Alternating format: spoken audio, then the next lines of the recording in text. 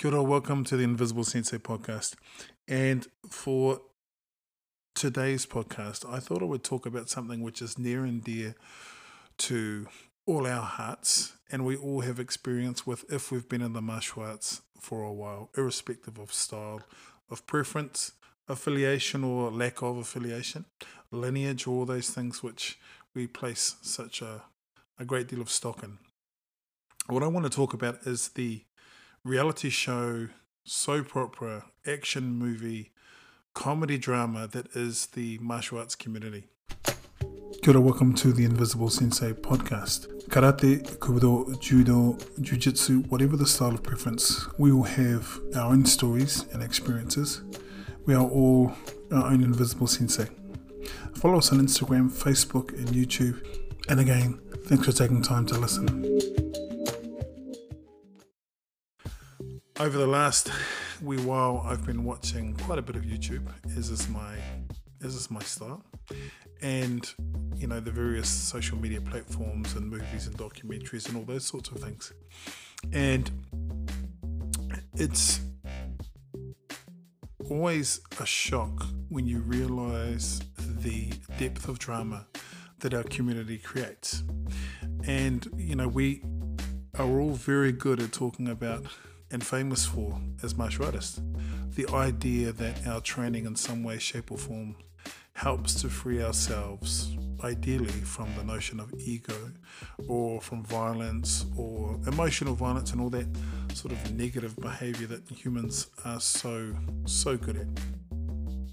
In some ways, I think that our community actually personifies the worst traits of human nature. And I think it's easier to get into this place of thinking, well, we do martial arts and, it's all about understanding the self and honesty, integrity. Those words are bandied about. But to be honest, I had a teacher many years ago who was a healer.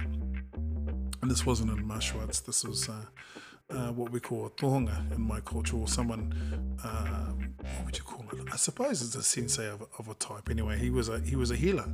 And we went to this particular place, to this gathering of healers and educationalists and all this sort of thing. And he got up and he said, I came here looking for healers and all I found was people that were in need of it. And I think that applies to our martial arts community. We have so many character types, and of course they are tropes.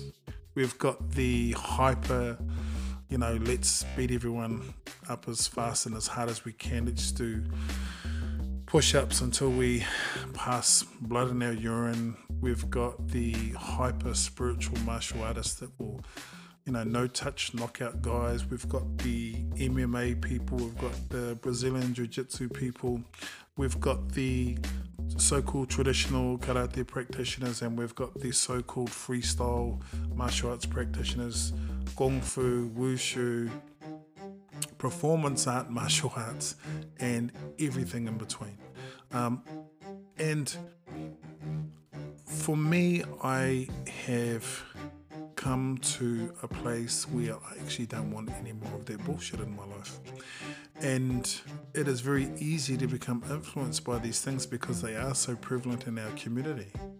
The whole idea that in some way, shape or form, we need to bag other people for what it is they do, their style of preference, the way they approach a given style, or maybe they're not the same lineage as you, or, so on and so forth, And you see so many examples of really shitty, bad behaviour that is not representing our community in a way that I hope, for me, I would like to be represented.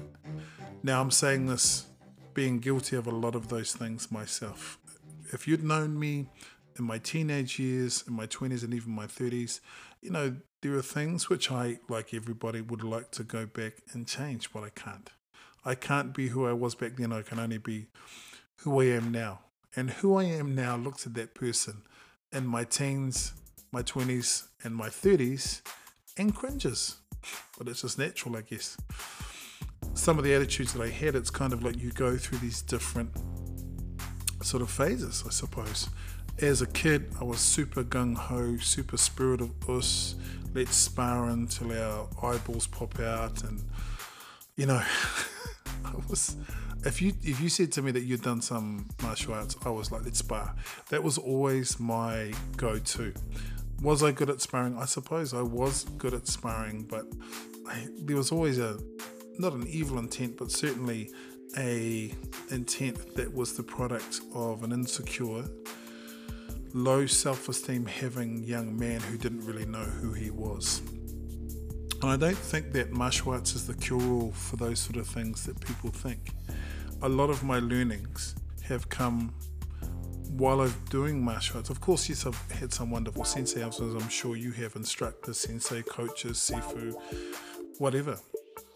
But I think it's important to bring what we learn outside our common sense, our critical analysis, into the way that we do martial arts. We see a lot of people, there's a lot of huge personalities within the martial arts. And doing podcasts and doing stuff which is a little more, what's the word? You're being seen, you're presenting stuff in a public forum, just like this podcast. There's lots of different styles of podcast even then. You've got these wonderfully super hyper produced martial arts podcasts and YouTube channels which are just amazing. You know, the production quality is incredible, the editing is amazing, and the people who present these different things, you know, it's all that sort of stuff like secret techniques, the 17 secret techniques of Seiyunchin Kata, or it's would Goju beat Brazilian Jiu-Jitsu, which is better, all those kind of things. And to me, I suppose it's the stage of life that I'm at. That sort of stuff kind of wears a little bit thin. I'm looking for something with a little more substance, less kind of popcorn and less kind of clickbait. Something that I saw a wee while ago and kind of had checked out a couple of times is this podcast called McDojo Life, and the gentleman who takes that, you know, is looking at all the different martial artists from, well, not all the different martial artists, but different martial artists, and exposing people that he feels are doing things which, I mean, as an example, they've got people who are convicted pedophiles who are still running dojo in schools, or it can be people faking their claims to fame in terms of being martial artists. Maybe it's something like teaching the kind of self-defense drills that, to be honest, will get someone killed. And I think all that stuff is really valid. And I watch it and I think, oh my gosh. I also am aware that there are people out there putting stuff out which is, for want of a better word, I am going to swear here and I do apologise, horseshit. And I don't say that from a place of that everything I do is 100% fantastic and combat orientated, but I think that it is dangerous in the sense that it can lead people into a false sense of security about what they do. People do martial arts for lots of different reasons. And for a long time I kind of wandered around and my whole focus was how do I use this in a combat situation? How do I make this work? It has to be practical and it has to be something that I can do, and when I do it I need to be able to take people apart and so on and so forth. And I applied that mentality to everything I saw. And I've said this a number of times if you've listened to this podcast before. Not everyone does martial arts for the same reason that I do, but I think there are some universal truths in martial arts. I think one, as a student, it's your duty to train as hard as you can, to do your best to try and internalize, practice, and do these martial arts justice. I also think it's really important for you to know when you are not being treated with respect, when you are in an unsafe environment. And I'm not talking about the training's too hard. The training's always too hard. You've got to stick with it. But also I think that if you're in a position where you're being put down or put in unsafe positions, it's really important to know the difference. Or if you have the kind of sensei or instructor that just is a terrible example of a human, It's really important to know, you know, I don't have to put up with that. I don't need to make those attitudes my own. And I think, talking about our community, that's what happens. We spend our time and energy and we find this wonderful community, this sense of belonging, and I guess, for want of a better word, a family. And in order to fit with that family, you can sometimes, I know that I've been certainly guilty of it, you can make the perceived enemy of the people or the group that you're in your own. And I think it's really important to use common sense. If I have an instructor who expects me as a Goju-Ryu practitioner to not like the Taekwondo guys down the road, or to not like that affiliation or this affiliation or that style or that instructor, without allowing me to form my own opinion and use my brain in it, then it's probably not a good thing. If I have an instructor who insists on this ridiculous level of loyalty, and how you measure that as I've got to dislike the people that he or she dislikes, then I don't think it's a healthy environment. I also think that there's too many of those sort of people in the martial arts community.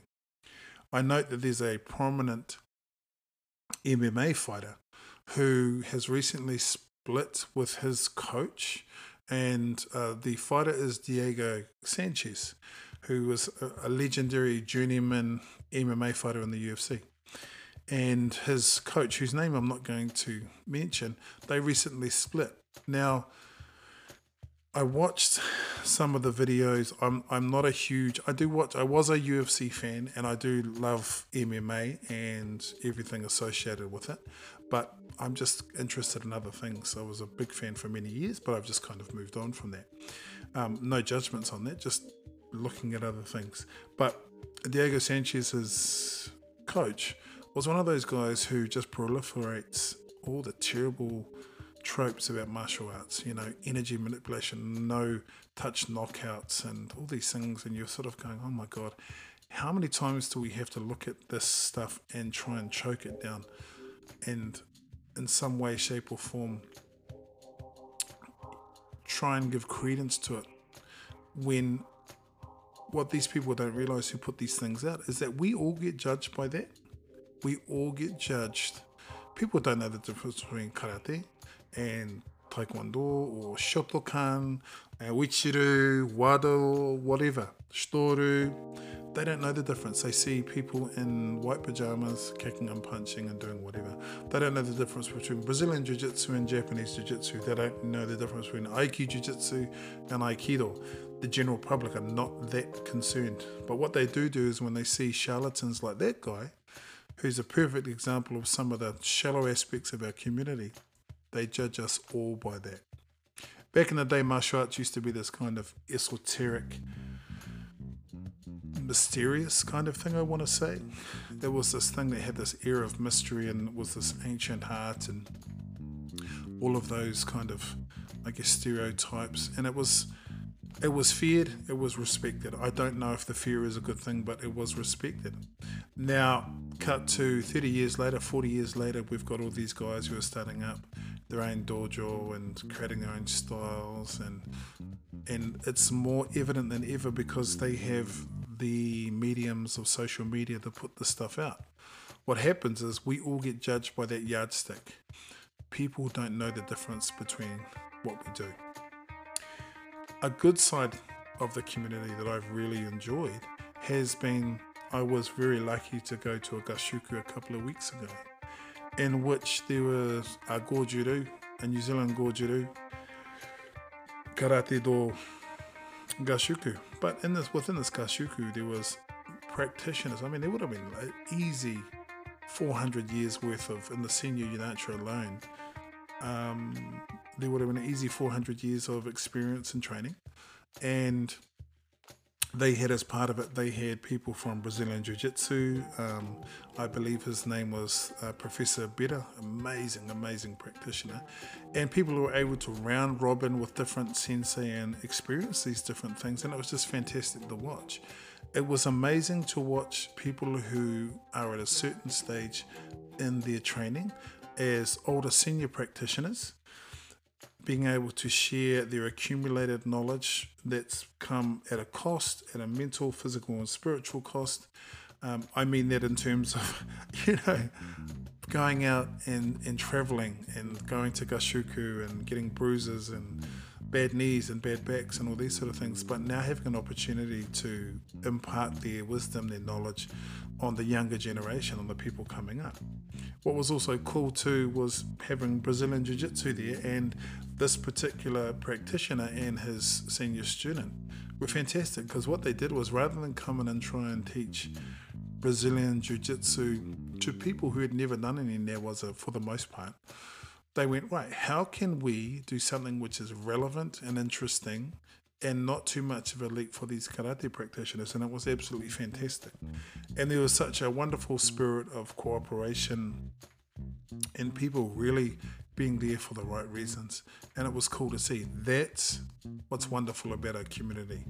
When we get into situations where we really, really communicate, talk, have fun, and have a few laughs, it can be something which is so unifying, and it can be something which creates connections that last a lifetime. I have many wonderful friends that I have met through the martial arts. During this pandemic, during the lockdown, I have made people that I know are going to be lifelong friends that I have never physically met. And I think that's what martial arts comes back to for me. You choose to walk your path the way in which you choose to walk your path, but you can choose how you react. We can't change the style we do or other practitioners, but we can change the way that we look at it, the way that we present it, and the way that we present ourselves. I think that we have had an opportunity during this pandemic to get into a level of communication that, let's be honest, we've never had. I've trained with people via Zoom and online that I never thought I would ever have the pleasure or honour of training with. I've had an opportunity to be on podcasts and do seminars and meet some wonderful people and cement some incredible relationships. Now that is the upside of our community. What kind of community are you creating? And it's that thing of, we can't change the world, but we can change how we respond to the world we live in, and we can also change how we choose to incorporate others into that world. What is it that we're putting across? Sometimes we have these instructors that I said at the beginning, who are there really to teach us what not to do. How many people do you know that are wonderful fighters, incredible martial artists, but are not really humans, not really approachable, normal, tangible humans, that all the time they're around, they always have to be in sensei mode? How many people do you know that can't talk about anything else other than the martial art that they do? And it's scary because they have this weird belief that what they do is who they are. For me, in my training and what I'm trying to create in terms of the people that I surround myself with, is a community of people who have like minds, not necessarily think the same way. They may have different takes and different opinions, but that's healthy. That's how we grow. We don't grow when we surround ourselves with yes people. We don't grow when we surround ourselves with people who do not challenge us. We have people who sort of nod their head and create these kind of weird sycophantic kind of relationships. It's time that we took control of our community. It's time we reached out to people in this wonderful, crazy world of, multimedia, social media platform communication, to use this platform to actually talk to each other and create meaningful relationships that last longer than a seminar. I am really looking forward to, as we move towards a time where we can move back to being able to travel and train, to be able to do it in a way which is meaningful. Our community is so important. Our community and what we do is so relevant because it's about understanding the self. It's about self-sufficiency to a certain degree, but it's also about working towards unity with other people. And no, it's not a lofty goal. I think, as I've said in other podcasts, if more people did martial arts, there'd be less conflict in the world. But a lot of the conflict we see in martial arts are caused by the very people who make these proclamations. So here's the question. In our community, all things being equal, we all join hands, sing kumbaya, and walk into the rainbow at sunset and all these sort of things. Ask yourself this one question. Are you part of the solution, or are you being part of the problem? I know which one I'd like to be.